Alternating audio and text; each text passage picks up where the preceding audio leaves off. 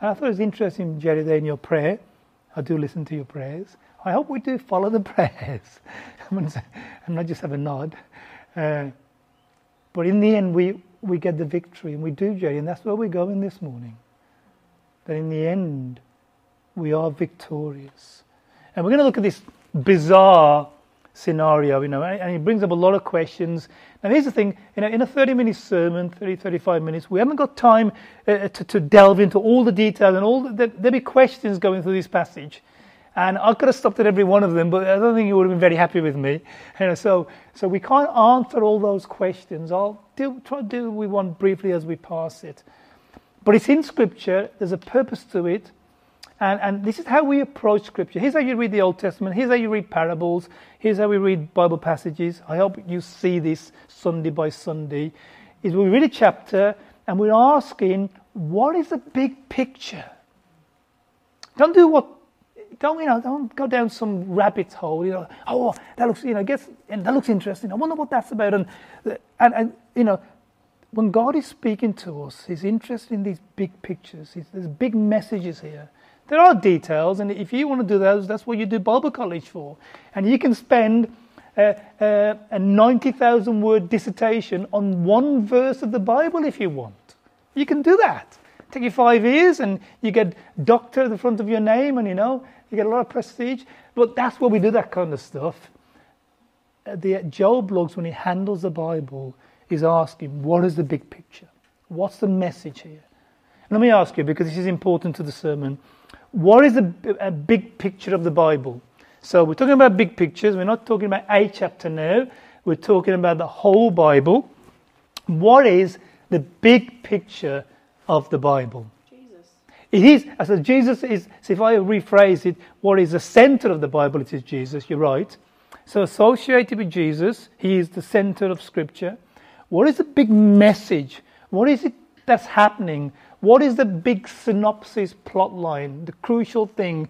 What is the whole story of the Bible all about? Salvation. Yes, that is it. What were you going to say, Graham? God is interested in us. Yes, and they're related, aren't they? It's salvation. So the whole of the Bible is salvation historical. It's concerned with the history of salvation. It's what it's all about. The whole book. If you only get one thing from the Bible, you've got it. Which is, this book is about the salvation of God's people.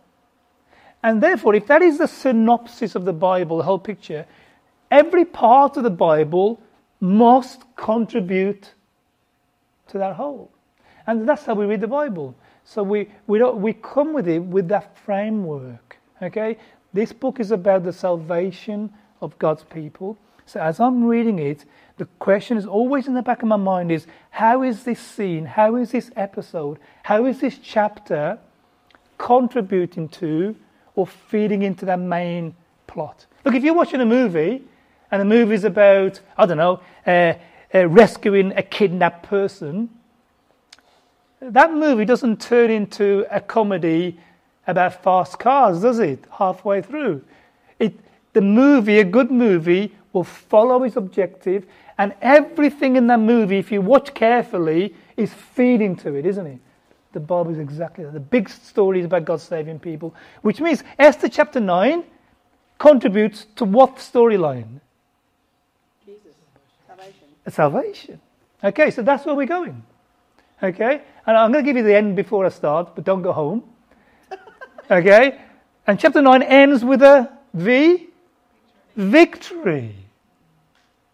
Where will God's salvation of humanity end? With a victory. That's what Esther 9 is about. But here's some detail. Otherwise you're going to think it wasn't worth coming this morning, was it? Mind you, you might think that at the end of the sermon anyway. So, but let's begin. Let me tell you, look, as I've been doing Del Boy and Olive Hills and Horses, that came to mind this week when I was thinking of an opening illustration. So Del Boy and Rodney, Olive Hills and Horses, they spend their entire lives, don't they, wanting to become millionaires, yes. And Del Boy's famous line is, this time next year, Rodney, we'll be millionaires. And it goes on for about 20 odd years. and his strap line, and one of the Del Boy, he's always coming out with these lines, but always out of context. They're usually in French, so that he hasn't got a clue what he's saying. But his famous English one is, "He who dares, Rodders. He who dares wins." It's an SAS thing, isn't it? I think it is anyway. He who dares wins.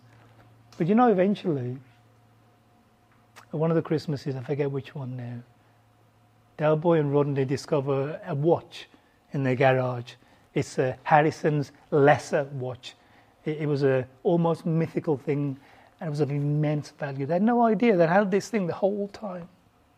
And they take it into the auctioneers, and they're there, and the two of them there, and they're there on the top left, and they say some figures, 2 and 3, and I'm thinking, wow, 3,000 quid. Great, we're doing well. And then they realised the 3 wasn't 3,000 quid, it was 3 million. Eventually, and then they fainted. And they're in the car there later and they're celebrating. They get $6 million, 6 million quid. They eventually win. And it's a lovely kind of ending to this series, although it didn't end there. They just, you know what it's like, they had to make more and ruin it. But in the end, they become millionaires. They do it finally.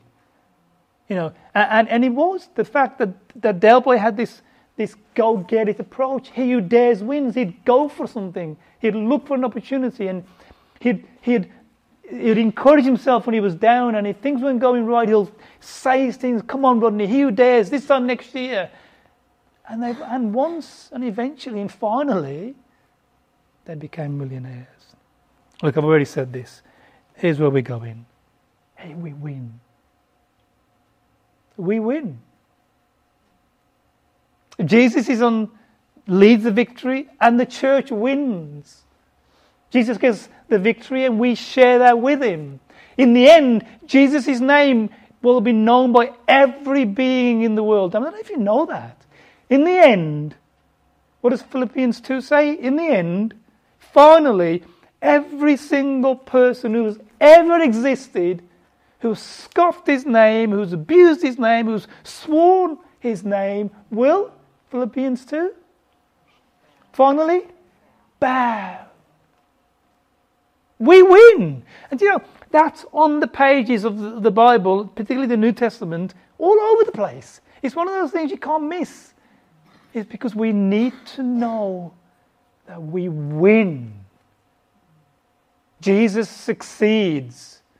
Isaiah 53, he shall look upon the travail of his soul and be satisfied. Hey, how do you satisfy God? Someone who can only be happy in utter and total victory and accomplishment of his purposes. For God to say he's satisfied at the end of time means that his objective has been 95% accomplished. What would satisfy God? For God to sit down and be satisfied at the end of time, how much of a victory would he need? 90%? 95? 96.7? 100. You can be certain that for God, nothing less than utter and total 100% victory, which means at the end, the victory that we get in Jesus is complete. I was once in a meeting, a prayer meeting, and we had these missionaries, I forget from where now, somewhere in the Middle East, and he began with this line, in a very conservative church, okay? I nearly stood up and, took him outside, and not to fight him, but just to get him out the pulpit. He began with this line, if I can just remember it now, okay, the world is in a mess, God is desperate, he needs our help. Seriously, I'm like, really? Really? I mean, what God are you talking about there? Hey, he's always one step ahead. And the thing about God and the victory, he's where in that spectrum of things, chronologically in time, is God now? How far away is the victory for God?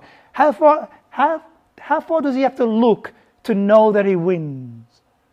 Well, he just knows. He just knows. Thank you. That's the thing, he just knows. Because he inhabits all of time and spheres. God doesn't need help. He's never in a squeeze. You know those leaflets that we gave out on Friday? It wasn't because poor old God is really struggling to build his church, and we better really got to get stuck in and do something, because otherwise we're just not going to do it. No. We do that because it's our pleasure to serve a cause that's already predestined, or it's already determined. Do you know, ever before one of those leaflets entered the door, God was already fully aware and was involved in the exact response he would receive. He was already ahead of us. And that's the wonder of it. That's where this is going. We'll look at the story because, hey, there's some interesting stuff there. And hopefully it will develop what we're saying. Our heading is this then. Look, from Only Fools and Horses.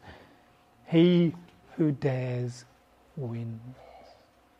He who dares wins. On the 13th day of the month, of the 12th month, the month of Adar, the edict commanded by the king was to be carried out at the end of the year. On this day, the enemies of the Jews had hoped to overpower them, but now the tables were turned and the Jews got the upper hand over those who hated them. Earlier in the year, Haman's edict went out. Within a couple of months, the second edict was out. Now all this time has gone on. Everything has changed with the battle about to commence. Everything is in favour of the Jews. Everything is in their favour. They have state support, empire support. And here's what a commentator says. The outcome of the conflict had already been settled before it began, because the tables were turned. That's an important part I'm going to draw on in a minute. So even as they begin this battle, it's already a foregone conclusion. And so they're going into this situation knowing that the outcome can only be in their favour. And so the inevitable battle begins, verse 2. The Jews assembled in their cities, in all the provinces of King Xerxes, to attack those seeking their destruction. And remember, this wasn't offensive.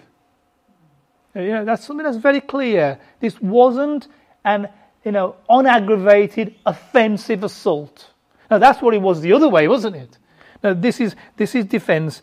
No one could stand against them because the people of all the other nationalities were afraid of them. Why are they afraid of these Jews? Yes. Because now there's a new guy in the palace. What's his name? Mordecai. And look, we're going to see today, as nice and as sweet and gentle, young and beautiful and intelligent Esther is. You're going to see something today, just shock you to the core. And Mordecai. Okay? Mordecai now is someone. If you're an enemy of God, someone to fear. And so look, there's all this fear going around. And verse 3, all the nobles of the provinces, the satraps, the governors, and the king's administrators helped the Jews. You can imagine previously, with the previous edict, Haman's edict,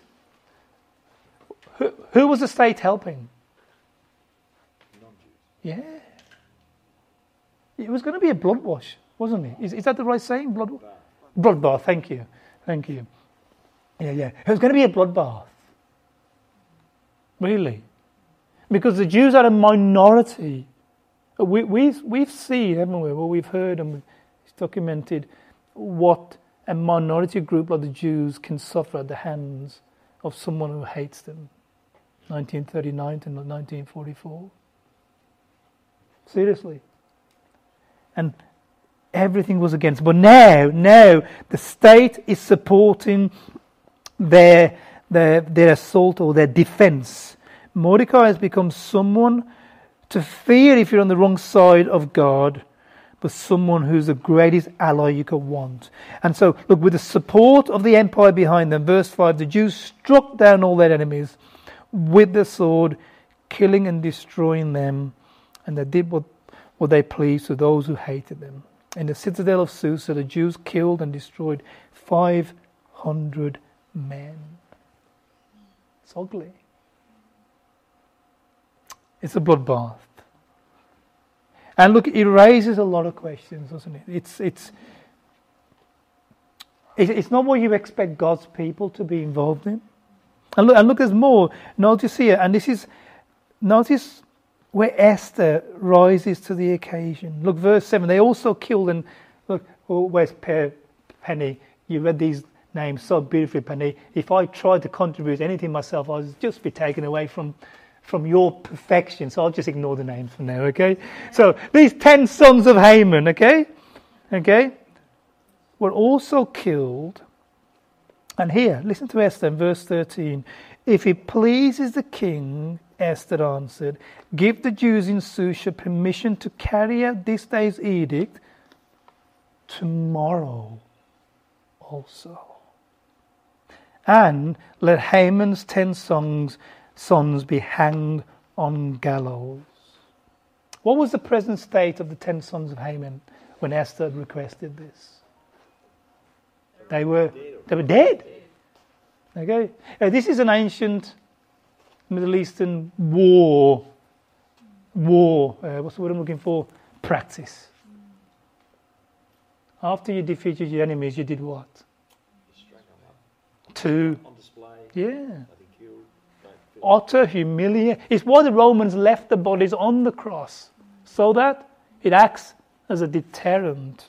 Okay, and so not only does she want Haman's family dead and now completely humiliated, made an example of, okay, but she wants the edict to defend themselves using lethal force to be repeated the following day. Incidentally, we'll see next time, if we do the final one, that's why there's the difference in date between the country and the city celebration of Purim, because it was over 2 days. And here's Esther then, asking for bloodshed a second day. And asking for this humiliation of the sons of Haman. And by the end of it all, listen to this. Verse 15, the Jews in Susha came together on the 14th day of the month of Adar, and they put to death in Susha on the second day now 300 men. Obviously there were still those who had somehow escaped the first round, if you like. And in verse 16, meanwhile, the remainder of the Jews who were in the king's provinces also assembled to protect themselves and get relief from their enemies, and they killed 75,000 of them. Not a small amount of people. And it doesn't leave a great taste in your mouth, does it? All this bloodshed and killing, and this seemingly sweet young lady now acting as a stateswoman. But here's the thing. I mean, what happened in that part of the world if you left some undone situation, some men, some situation related to who you've just assassinated? What happens? It inevitably happens. They do. And as evil and as horrible as this sounds, and the second edict, any military strategist will tell you that this was the only way that Esther and the Jews were going to have any sense of security and ongoing existence. It was the only way. But here's where it's all going. Is that Esther and Mordecai secure a victory for their people. It's bloody, it's ugly, it's horrible, and he raises questions. He raises questions of war. And of course you'll know. Christians have gone to war against people who've resisted the faith in our history on the basis of episodes like this. They somehow found justification in Scripture for war, literal war, for death, on the basis of examples such as this. Like I say, this is a passing point, so I'll just try and be very brief, friends, here. And we're going to come and see shortly, whatever God allowed or suffered in those times in the Old Testament, the final and ultimate holy war has already taken place. It's complete, and a victory has been won. There is no place in Scripture for holy war. Where was the ultimate and final holy war? On the cross of Jesus Christ. Once and for all. It's why Jesus could say about enemies. What did he say about enemies? We quoted it. Was it last week or the week before? What did Jesus say about enemies? Love those who use you, who persecute you. Do good to them. If they take your coat, your jumper, give them, thank you, Bron. I'll have it now. It's a bit chilly up here, even for me. Yeah, we can have the heating back on if you want it, and so there is no place. A Christian is never legitimized to go into holy war in Jesus' name. You cannot use Jesus' name ever to authorize the shedding of blood to advance your purpose. Not in Jesus' name. Look, obviously, I'm going to wade deep here and I'll get too political. We're not talking about war in the case of defending our own lives or the lives of other vulnerable people. That can be a different scenario, isn't it? We're talking about aggressive, offensive conduct in the name of God to advance our cause. And so whatever God gave a concession to in times before Jesus, his Son fought the ultimate and final holy war, bringing all such wars to an end. Sorry, Nicky, I should have given that back to you. But the point is this, okay, so that's a sub-point. And yes, you can ask questions like that when they come up in a passage like that. But the main point of the passage is here. The main point is that the people of God were in danger. An enemy had risen up against them. Their utter annihilation was in view. But God intervenes. He raises a man and a woman and He gives them the victory. He gives them the victory. Look, I've already mentioned World War II. I'll just mention it again. Began, as you're aware, began in 1939 when Germany advanced on Poland. Initially, it was Great Britain and France, and then also Australia, New Zealand joined in, and several other nations, Yugoslavia, the Russians, eventually the US of A. And beginning with D-Day, there was throughout that war, the whole thing was going in Hitler's favour. For much of the war, he was prepared. He prepared from the First World War to the Second World War for the Second World War. Whilst everybody else just ignored what was going on, he prepared for a battle which he almost won, seemingly. But beginning with D-Day, things began to turn, and then ultimately there was V-Day, and finally, with the demise, with the advancement by the Soviets first into Berlin, Hitler's henchmen began to be captured or take their lives, and then finally Hitler and his wife committed suicide. But the war was won.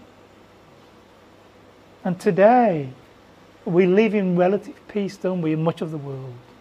And though it seemed far away, and though we required this assembly of the nations, and he required a Churchill and his famous speech, about we'll fight them on the beaches and we'll fight them on wherever else. I can't quite remember it now. And we will never, never, never give in. He would have made a great preacher, wouldn't he? Okay? With all that, finally victory was won. And today we've had other smaller wars. By the grace of God, we've never been in a situation like that again. The book of Esther is the story of salvation. You have God's people. You have an enemy that rises up against them. You have God's people in disillusionment, despair. You have the motions of things begin to change, but it's not quite clear how it's going to work out. Eventually, you have a battle, you have a decisive victory, and you have the salvation of God's people. And so how does that look in New Testament times? How does that look? God's people, who are they? They're everyone who believes in the name of God. You have an enemy who rises up. His name is, we call him, I hope not. Otherwise we are in trouble. Satan, or the devil. He rises up against God's people. He uses people and agents to work. Who was behind Haman? Satan. Thank you. And so we have a devil that rises up. We have a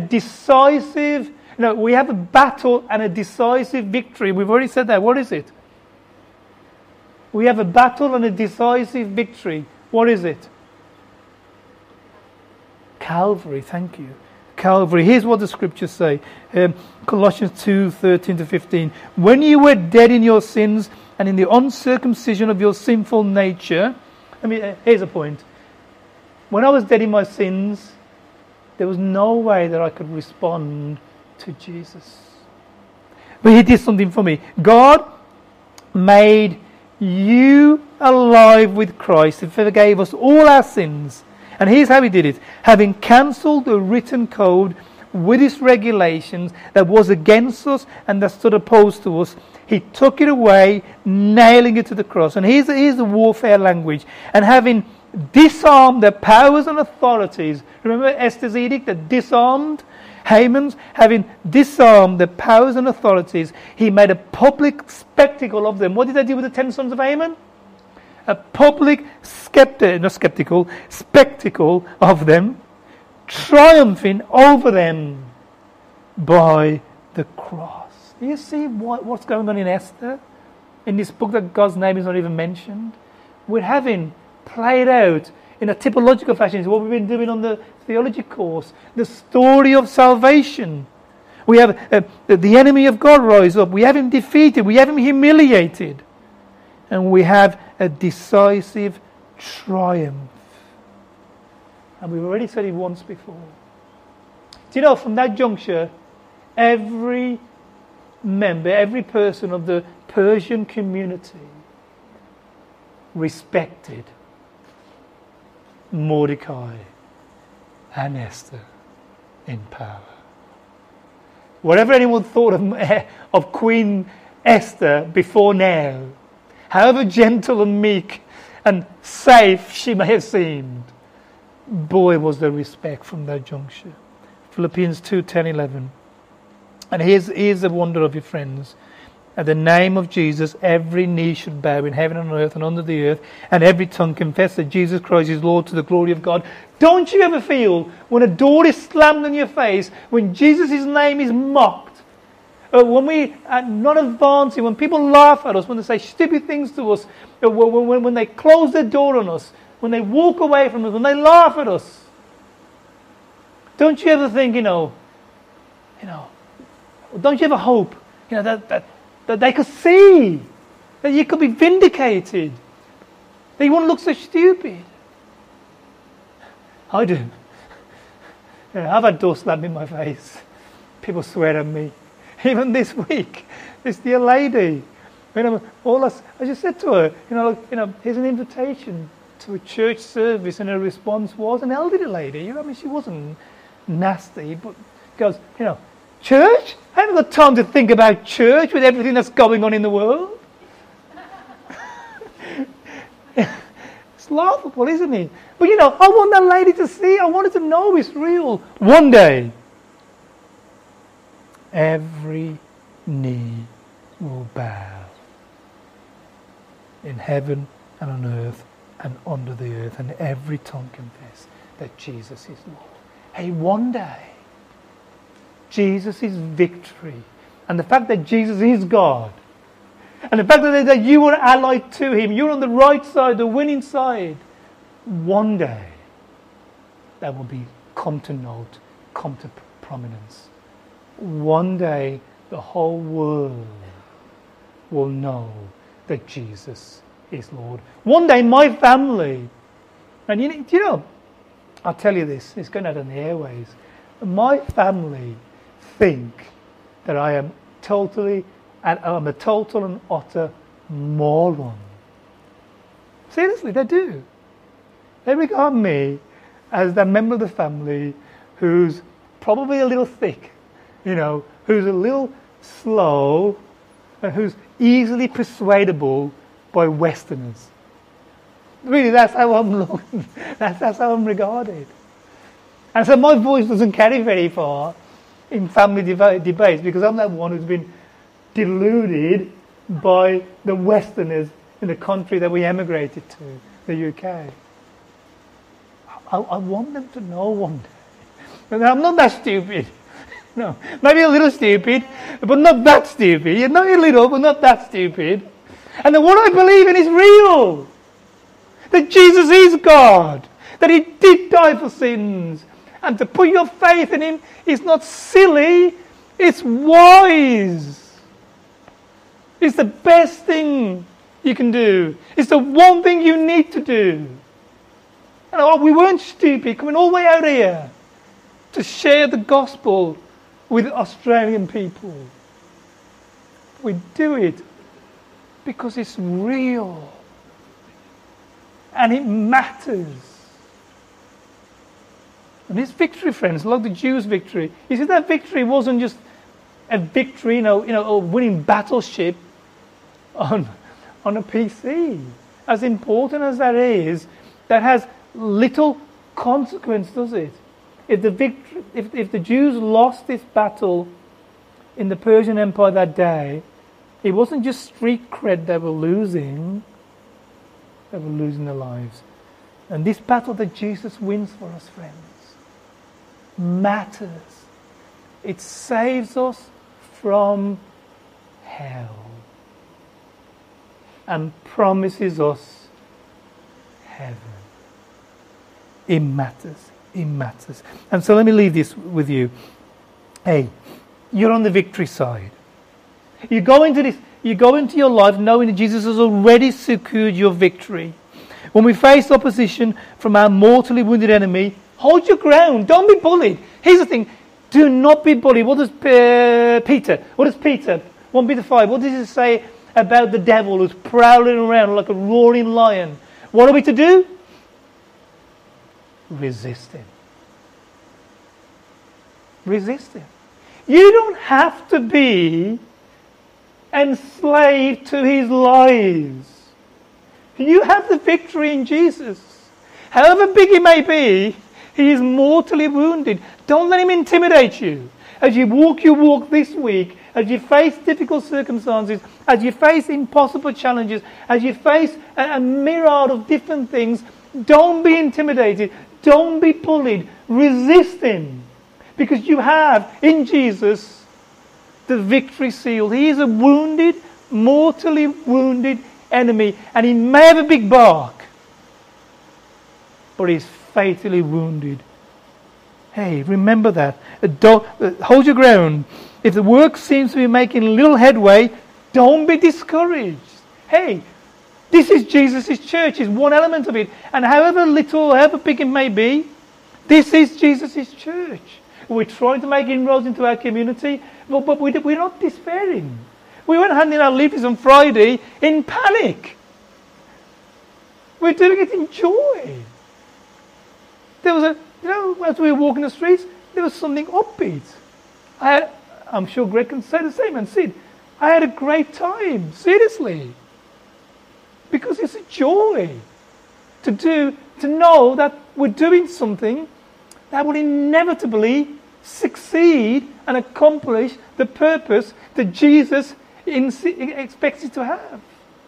And so don't be discouraged. When you face threats, don't fear. When you are ridiculed, stand proud. Here's the thing. Don't be ashamed. Don't be embarrassed. hide. Put your badge on. Wear your wristband. Stick your Bible on the desk.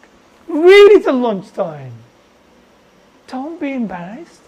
Hey, be proud to know Jesus. Remember what he said? Whoever's ashamed of me in this world, I will be ashamed of them in my Father's presence. And when we feel that we can't face another day, cast yourself upon him. And this is why we meet. This is why I haven't said this for a while actually, so I'm going to say today, don't ever stay away. Don't ever stay away. Look, okay, you may be Paul Lee, okay, in which case you need to recover. And Paul Lee, I'm sure you'll listen to this. Hiya, mate, we're missing you this morning, really. And you're missed, and we love having you because you encourage us. And we hope that we encourage you. And thank you for doing that. And that's the thing, friends. Don't ever stay away. You're needed here. You know, not only will you go away blessed yourself, but you bless somebody else. When Lorraine looks round and you're sitting there, I'm sure this is true, she feels encouraged that you're there. It's good to see you. Your presence encourages the church. Be here. Receive encouragement. Encourage one another. Here's what Hebrews says. And as we forget the importance of these gatherings, friends, this is the pinnacle of our week. This is the highlight of our week. This is when we wear. Do you know, you may not think it, but these are my best clothes. As I told you. You may not, but these are my best clothes. I make an effort. I put my best clothes on. I even have a shave. Seriously, I put a bit of deodorant on. I brush my teeth. I stroke my hair down. I haven't got a hairbrush. When you've got this little hair, Brenton, you don't need hairbrushes, do you? Just some polish. Okay? This is the highlight of my week. Seriously. This is the best part of the week. It all builds up to this. This is a crescendo. Hey, do you feel that? You know, there was a time when people prepared for Sunday. You went to bed early. Seriously, can I say this to you? When you're here on Sunday morning, in order to be at your best, go to bed early. Just the one night. Have your bath on Saturday night instead of Sunday morning. You know, get stuff ready so that you've got less to do in the morning. Put your clothes out, if that helps. But the point I'm trying to make is have Sunday in view. When you wake up Monday, have Sunday in view and work towards it. Think about it. Dream about it. Think about who you're going to talk to. Think about the word you receive. Think about the songs you'll sing. Think about how great it'd be with God's people and to worship together and to sing together, and let that take you through the week. And here's what Hebrews 10:23-25 tells us. Let us hold unswervingly to the hope we profess, for he who promised is faithful. And let us consider how we may spur one another on toward love and good deed. That's why we come together, because we want to encourage each other, spur each other on towards our faith. Let us not give up meeting together as some were in the habit of doing. Boy, they were doing it then, they're doing it today. Do you know COVID has had a dramatic impact on church attendance? Not for us, but the bigger churches can tell you they've had a percentage, 20% at least, of people who don't come to church anymore. Now look, you can do church at home, and that's okay when you can't get there. Hey, you may be poorly or whatever else it may be, and that's always a good backup. And do that. Watch the videos. But it's not a substitute for sitting with somebody and rubbing shoulders with them and putting your arms. Well, don't do that unless, I'm going to get arrested tonight. Don't do that unless they're in your little bubble. But to sit and have a coffee with somebody, to see somebody, to tell someone you've thought about them in the week, to ask them how you can pray for them, to ask if they need a hand with something that they may be struggling with as a single parent or as a single person or whatever your circumstance may be. Let us not give up meeting together. Don't ever give up, as some are in the habit of doing, but let us encourage one another. And all the more as we see the day approaching. What day? Let us encourage one another all the more. What day? What day is this day talking about? The Victory Day, VE Day. Or VW Day, Victory in the World Day. Let us encourage one another. I'll finish with this story if I've got time. I left my watch at home, so I ain't got a clue. Okay? Thank you, Stephanie. So I'll better just get this back.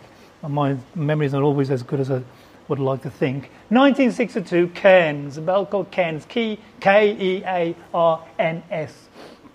Invented the intermittent windscreen wiper. The windscreen wipers are obviously around by then, but he invented the intermittent aspect of it. You know, the one when you can slow it down for rain? He got excited about his invention, and he tried to sell it to the big motor companies, thinking they'd be excited too. No one was interested. They just turned him down flat.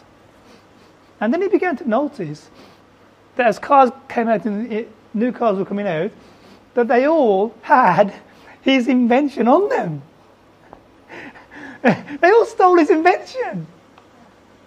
And so he took them to court. Got nowhere. Took 10 years.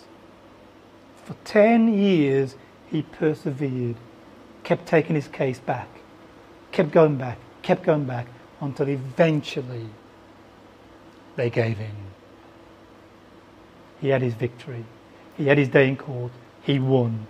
And just one of the big three motor companies of the USA of A in 1979, a long time ago, gave him a $10 million handout. They were just one of the big companies. In 1979, how much money would that be today? Christian. There may be setbacks. We may look like we're on the losing side. We may sometimes just feel small. Who knows what we may be 3 years from now? Who knows? But today, we may feel small, okay? You know, things may not seem to go our way. We may have our struggles with sin, struggles without, struggles within, struggles in circumstances, providences that leave us, leave us infirmed. Hey, hang in there. Keep persevering.